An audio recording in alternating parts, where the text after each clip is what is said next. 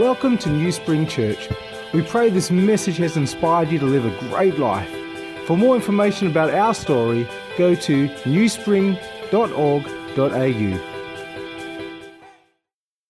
At the beginning of every year, we make New Year's resolutions, and these resolutions generally have to do with health. And I know there's been many, many years that I have made a resolution that I was going to lose weight, I was going to get fit. And as you can tell, I've failed miserably at that resolution for many, many years in a row. But generally, we'll make resolutions about getting fit. We'll make resolutions about quitting smoking. We'll try to get a better grasp on our finances because I want our finances to be healthier. Or maybe even in our relationships, we'll look around our relationships and say, well, for this year, I want to have better relationships. I want to make sure that my marriage is healthy. I want to make sure my friendship network is great. I want to make sure that I'm not necessarily an island by myself, but I actually have the social network around me because I understand that God has not made me to actually be alone and be an island, but I'm actually created for relationships. Well, this year, I'm actually asking the question and encouraging us as a church to consider this word juice, and that's the title of this series, Juice. And the idea is to kind of flip the premise of New Year's resolutions, which predominantly have to do with our own interest and our own self-interest, and kind of say, you know what, by this time next year, this is where I want to be. I kind of want to flip that and kind of ask the question, what have we considered that this year, not like what I'm going to be or what I'm going to get out of this year, but what will I make available through my life for the world this year? Imagine if you flip that around. And that's why we've called it Juice. And I like the idea of juice because I've got this juice over here which I'm spilling. See, juice is it's a great thing. The Bible talks a lot about fruit and talks about juice. But there's something about juice. I can drink this juice right here, right now, and you guys might be absolutely parched, and I'm doing really good. But imagine if I was actually willing to make this juice available and say, Imogen, would you like some juice? Go and just take it. There you go. There you go. You can have some. I actually made it available for someone else. Instead, did you spill that? You drank it? Okay. Well, you could do that. And the idea is that this year we want to make our life available for other people and have that mindset as a church. I want to sort of encourage us as a church that as a church our mindset, our posture, our view is that our life, our church, everything that we do is something that where God is going to use us to make available His goodness, His grace, His love for other people. And that's kind of where we're going with it. So this year I am suggesting that we get onto a health kick. And there is nothing as healthy as in the morning, at the beginning of the year, taking a great, good glass of quality juice. And that's why we're talking about it. And everyone knows the quality of the juice comes from the quality of the fruit, doesn't it? So we're going to be in Galatians 5. If you have your Bibles, we're going to read from verse 22. This is the key passage of Scripture for the next 2 months, if you're wondering. And Paul speaking here, he says from verse 22, he says, but the Holy Spirit produces this kind of fruit in our lives. Love, joy, peace, patience, kindness, goodness, faithfulness, gentleness, and self-control. There is no law against these things. Those who belong to Christ Jesus have nailed the passions and desires of their sinful nature to the cross and crucified them there. Since we are living by the Spirit, let us follow the Spirit's leading in every part of our lives. Let us not become conceited or provoking one another, or be jealous of one another. This idea of juice that comes from this kind of fruit that Paul is talking about in Galatians 5. That's the thrust of this series. And last week we were talking a little bit as we introduced this series. We talked a little bit about this juice, and we were saying, there's something about this juice of making this nutritional value available for the world. A couple of things we need to know is that this kind of juice, it actually comes from us if we're Christians. It doesn't come to us. In fact, we live in a world that is absolutely in dire need of this kind of nutritional value. They are deficient in so many things like love, joy, peace. Have you ever met someone and you say, man, you are deficient in joy because you're like, well, you're just down. There's a joy. You need something. You need an injection of peace. You're so anxious all the time. There is a deficiency in this world. And we said one of the responsibilities of being children of God, of being Christians in this world, is that what the world needs actually comes through us. But if we're Christians, we need to understand our responsibility and expectation is that it doesn't come to us. Sometimes we can come to church or we can be part of the community of faith and say, I need to get this. And God will say, actually, it's about you being a blessing to the world. It's the wrong way around. That's what we said last week. We said that it's something that the world cannot produce. Could you imagine if someone came to you and they were so thirsty and they needed this so much, and we're like looking at them saying, what is wrong with you? They need these virtues, yet they cannot produce these virtues. We can't necessarily point our finger. We need to say, I get it. You need a little, you need some of this stuff, and you can't produce it, so I'm going to make it available to you. Kind of that thing. We said that that last week that people are thirsty. And I was explaining, like, every single week almost, I walk into the kitchen and I say to Andrea, I'm hungry. And Andrea being a great dietitian, she doesn't say, oh, there's some food here and all that. Every time I say, Andrea, I'm hungry, she responds with, well, are you thirsty? Because apparently, you can be so thirsty that you feel hungry. Has anyone ever said that to you? That might help with some of our resolutions right there. You know, I feel like a chocolate bar. No, you need a glass of water right over there. Amen. I can see someone testify over there. But it's that, and we can see in the world that there are a lot of people, and they seem hungry for this, they seem hungry for that, and they got appetites for this. But if we actually drill down and actually we're savvy enough as Christians, we say, okay, I can see you're going into this direction. You're saying you're hungry for this, but really, you're thirsty for something from God. That's the actual underlying call, and we talked about that. So for the next 2 months, January and February, I want to help all of us as a church with this health kick, and I want to help us with our spiritual juice. And every week, we're probably going to be like talking about 2 key thoughts, and I mentioned them last week. The first key thought, they're both connected to each other. The first key thought is a word that doesn't have a great rap in the world. It's a word that's called submission. Submission.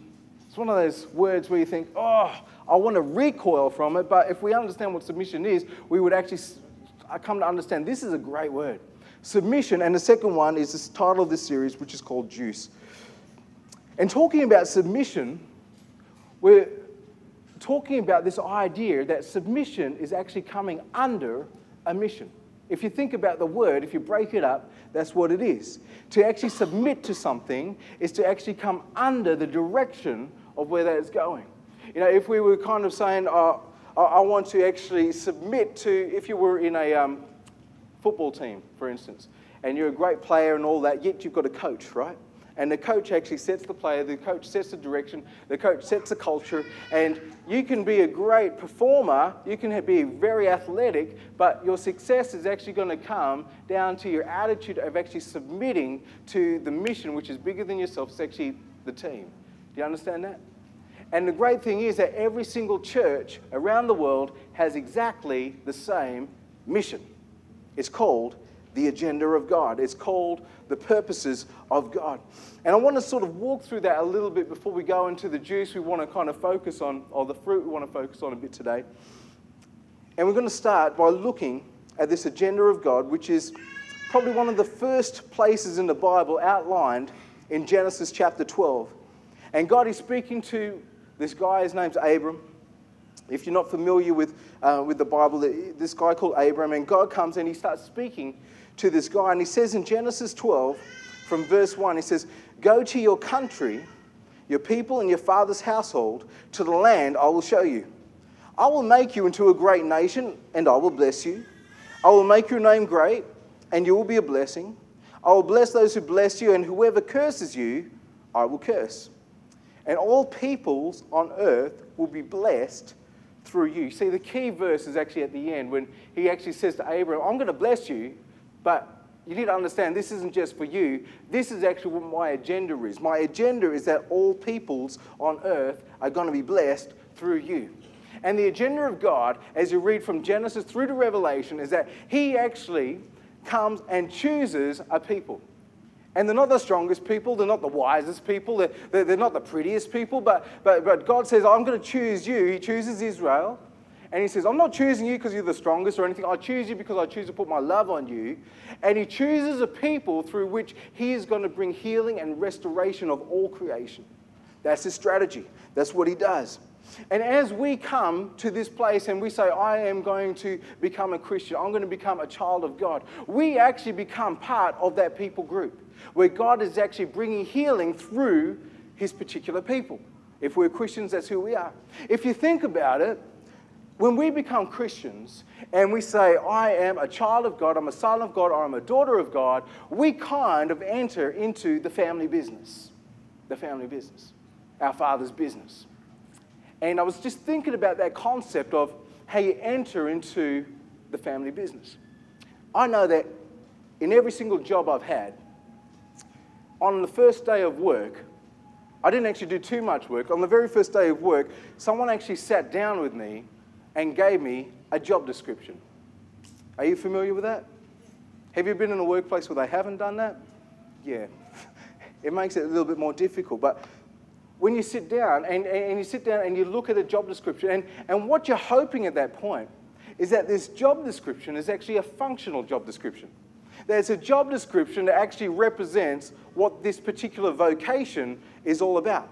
I mean, if you sat down and you're a plumber, for instance, and you sat down with your boss and you got this job description, and part of your KPIs and your expectations that every day you're going to service 2 cars in a garage, you think, well, this is a bit weird because I'm a plumber, yet you're giving me a job description for a mechanic. Those two don't line up. The job description has to be functional. You understand what I'm saying? It has to be functional.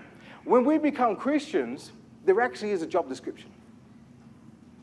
The funny thing is, sometimes we're not told about it, and we can't necessarily function too well in it. But there is a job description.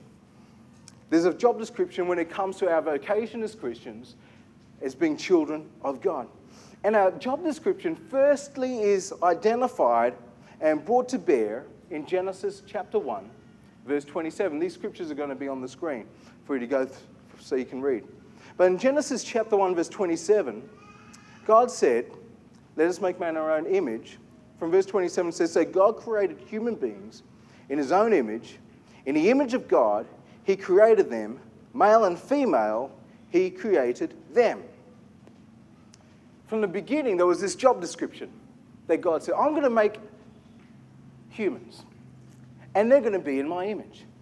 And over the years, there's been this analogy that theologians have used about what it means to be an image bearer of God, or be made in the image of God. And it's actually this angled mirror. If you look at this mirror, the job description which God gives to Christians, or gave to Adam at the very beginning, looks something like this. An angle mirror. And the idea was that creation would reflect the praise and the worship of God to God, and that creation, that we would actually reflect the love, the compassion, the wisdom of God to the world. Can you see how that would work? Like, from God to the world, from the world to God. You know, what we do with our life is supposed to reflect the glory and praise of creation to God, but how we live is supposed to show the world the love, compassion, the grace, the wisdom of God to the world. Do you see how that happens? What happened when sin entered into the world, we read in Genesis, is that something happened to this angle mirror. What happened is that this angle mirror went from being angled like this to just being like that. That's kind of what happened. And if you think about it, just say you're like in the world, what are you going to, like, you can't reflect much. You see how that works? That's what happened. There's other language in the Bible as well. We talk about, in Exodus, there's a kingdom of priests. In the New Testament, Paul talks about a royal priesthood. Think about that word, royal priesthood, for instance. Priesthood is all about gathering praise and worship and offering it before God. The angle mirror. Royalty speaks of the kingdom of God. So everything of God's kingdom, every of his attributes, his wisdom, his stewardship, to the world. Like that. royal priesthood. It's an analogy, it's an image that is in both Old Testament and New Testament. But what happened is that when Adam sinned, he actually undid what God initially purposed. The angled mirror went from this to this. And for the rest of the New Testament, up until Jesus, there were like ways of actually trying to get around that and rectify that, but always looking to the point where things would be restored. When Jesus died on the cross and was resurrected, Jesus undid what Adam originally undid. So what happened is that when Jesus died, was resurrected, there is now the opportunity, the possibility that we could actually return to our original job description, which is this. That's what happened. And when it comes to submission, it is actually coming under an understanding that God has a master plan. He has an agenda at play. And from the very beginning, He has actually given us a job description. That we as Christians, that we would be this angled mirror in the world. That when people looked at us, they wouldn't just see like themselves. You know, when I wake up in the morning and I need to like look at myself and make sure I've combed my hair. That's anyway. But I look directly and all I see is myself. But God's purpose is that when the world looks at us, when people look at us, they don't just see themselves. They don't see their own character. They don't see their own nature. They don't see their own passions. But when they look at us, that they would see something divine. That they would see something, that there'd be something in their life that actually reflects the beauty, the wonder, the wisdom, the majesty of God in and through our lives. And God also purposed that as we go through this world, that there'll be something of our life as we look at the injustices, as we look at brokenness, as we look at the things in this world that do not line up with what God's agenda is, that we would actually reflect God's kingdom and actually start to see God's kingdom come, thy will be done on earth as it is in heaven. That's what our job description is. Do you understand that? Let us make man in our own image, God to the world, and the world to God. Think about it. We got verses in our New Testament, and like I think about Romans 3:23. We talk about that a bit. For all have sinned and fallen short of the glory of God. Have you ever thought to yourself, had that preacher say, what in the world does that even mean? Like, all have sinned, we understand that. The word sin in that context in Romans over there means to miss the mark. But miss the mark of what? Have you ever thought about that? But what does it mean to miss the mark? Well, what it means is that all have sinned and we're like that. That's what it means. What happens when we give our life to God and we have His righteousness and we are right in His eyes? Well, it just simply means that now we are like that. That's what Jesus has done for us. That's what our life means. That's why we use that illustration. So I've used this illustration a couple of years ago, by the way, but not for a while. But the idea of this angled mirror, that Jesus' resurrection has undone what Adam originally undone, and now we can return to the original vocation, the original job description of being image bearers of God in this world. That as people come in contact with us, just individually, in our families, as our church, that they will see something of God. That there is a possibility that the things of heaven can actually be made manifest on earth.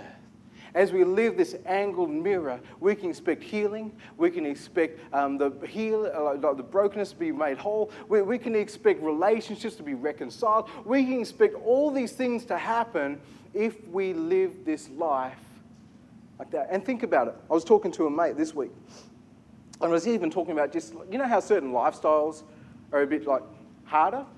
You know? Does anyone know that? It can be hard being like the lifestyle of a Christian.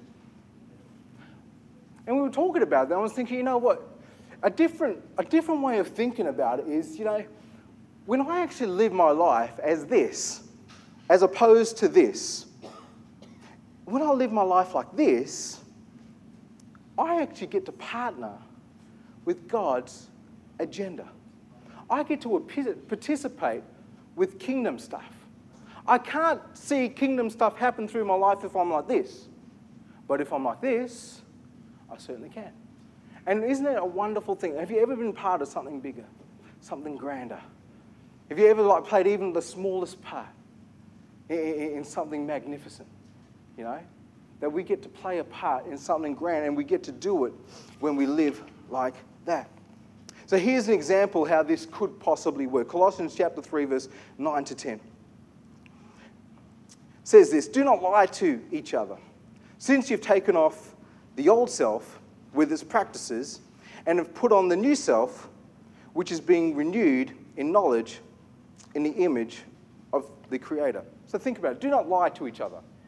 Because if we were to lie to each other, that doesn't actually reflect the wisdom of God, the nature of God, the goodness of God, does it? Even though, I know, we all do say some lies sometimes, right? Rhonda, I'm looking, no. Anyway. No. We're not perfect. But if we say, no, I'm not going to, simple as that, don't lie to each other. That actually, to be a truth teller, actually reflects the character and goodness of God. Yep. And what it actually says is that in the knowledge of the image of our Creator, that as we grow in the knowledge of God, we actually set our lives to be this angled mirror, where we are a true royal priesthood in this world, where we not only give praise of all creation to God, but we also exhibit and demonstrate the kingdom of God in this world. So that's the image of the angled mirror. Did everyone get that? It's kind of what we are taught when we go through theology and Bible college. As we submit and come under the mission of God, this is the cool bit, understanding our job description as image bearers of God to the world, world to the God, what happens is that we naturally start producing spiritual juice. This fruit of the Spirit naturally comes from our lives. We can try to force it. You say, man, I need to love you. Have you ever said, man, I'm going to love you with the love of God, and you just hate the person? Have anyone ever done that? You know, you're just irritating me so much, but I'm going to love you with the love of the Lord. I'm going to force myself to love you. It's very difficult to force. Have you ever seen a mango tree just cringing its face and going, I'm going to produce mangoes? You've never seen a fruit tree that's looks like it's constipated. I guarantee you've never done that. But what happens is that a fruit tree, whether it be mango, plum, banana, they naturally produce fruit. And the idea is that as we come under, as we submit, as we understand that we are image bearers of God, that our life is to portray the kingdom of God to this world, and our life is also to give praise and worship to God, those two things, that this spiritual fruit naturally starts to grow in our life. You don't have to force it. You don't have to force it. Scripture says the Holy Spirit produces this kind of fruit. The Holy Spirit. And as we come under, as we embrace, as we submit, as we say, I understand the mission of God, I'm going to come under the mission of God, this stuff happens. And it's exciting stuff. So you may start January 8, where we are right now, and you say, man, I'm just so grumpy, I'm so angry right now. I will make a guarantee right now, according to Scripture, if you take this on board and you say, okay, God, I need you to help me. I need to learn this stuff. I want to come under. I want to submit. I guarantee you it will not take long. You're going to start seeing some fruit. And everyone else will notice it. And what you'll also find is that people start rocking up at your door. They'll start coming to you because you've got something that they need. That's how you do it. That's how this works. So that's why it's linked. Submission is linked to the fruit of the Spirit. Submission is linked to Christian living. Submission is linked to New Spring Church getting the job done in the city of Armdale and beyond. Submission is not a dirty word. It's a God word. It's a beautiful word. It's something that we've been created to do. Yeah? Good. So I'm going to talk about the first of these nutrients when Paul talks about the fruit of the Spirit. He says in verse 22, but the Holy Spirit produces this kind of fruit in our lives. And the first one is love. Have you noticed how he words it?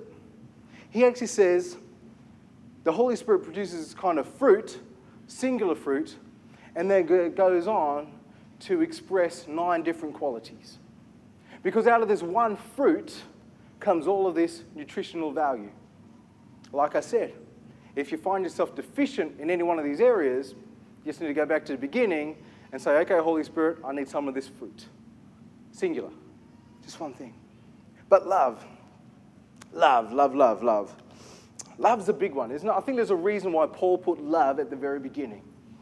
Paul has this huge emphasis in his writings in the New Testament. He has this huge emphasis on love. In fact, the whole of the Bible has this huge emphasis on love.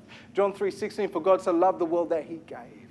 That love is this expression, that love is this highest virtue, that love is something that sort of describes our God, that love is the thrust behind human history. Love is something that we as Christians are to be walking in, or to be living in, are to be expressing. There's something about love. Love is seeking the highest good of others as defined as the example of Jesus Christ.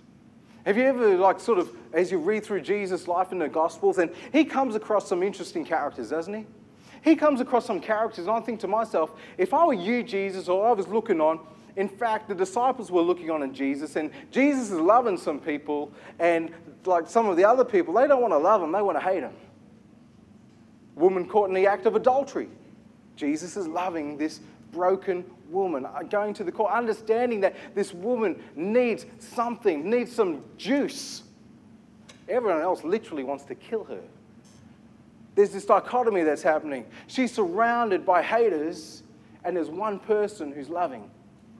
There's one person who's loving. This is Jesus' life. This is Jesus' example. In fact, our Christian life begins with love. Romans 5, verse 5 says, hope does not put us to shame because God's love has been poured into our hearts through the Holy Spirit who's been given to us. You see, love is the most significant virtue or nutritional benefit that this fruit brings to us, because love actually allows everything else in our Christian life to flow. Imagine this. I need to get something from Belmont to Joondalup, okay? In order for me to get something from Belmont to Joondalup, what I need will actually have to travel through the Graham Farmer Tunnel. Is everyone familiar with that tunnel? Right? In order for me to get what I need, it actually has to go through this certain channel. It has to go under this bridge. It actually has to go through this artery in our network. Love operates very similarly. In order for things to get through us, the tunnel per se, or the artery, is actually called love. That's what we need, love. There's a couple of verses which I'm just going to go through, and it's actually going to show that. Earlier on in Galatians, Paul says in Galatians 5 verse 6, for in Christ Jesus, neither circumcision nor circumcision has any value. The only thing that counts is faith, get this, expressing itself through love. Isn't it amazing? This life of faith, trusting, believing in God. Without faith, it's impossible for man to please God. We're justified by faith. This thing of faith that we are instructed to live by expresses itself through love. If we haven't got this nutritional value, if we are deficient in love, evidently, in the same thought, this is Galatians 5, evidently, we cannot express faith. We cannot live the life of faith.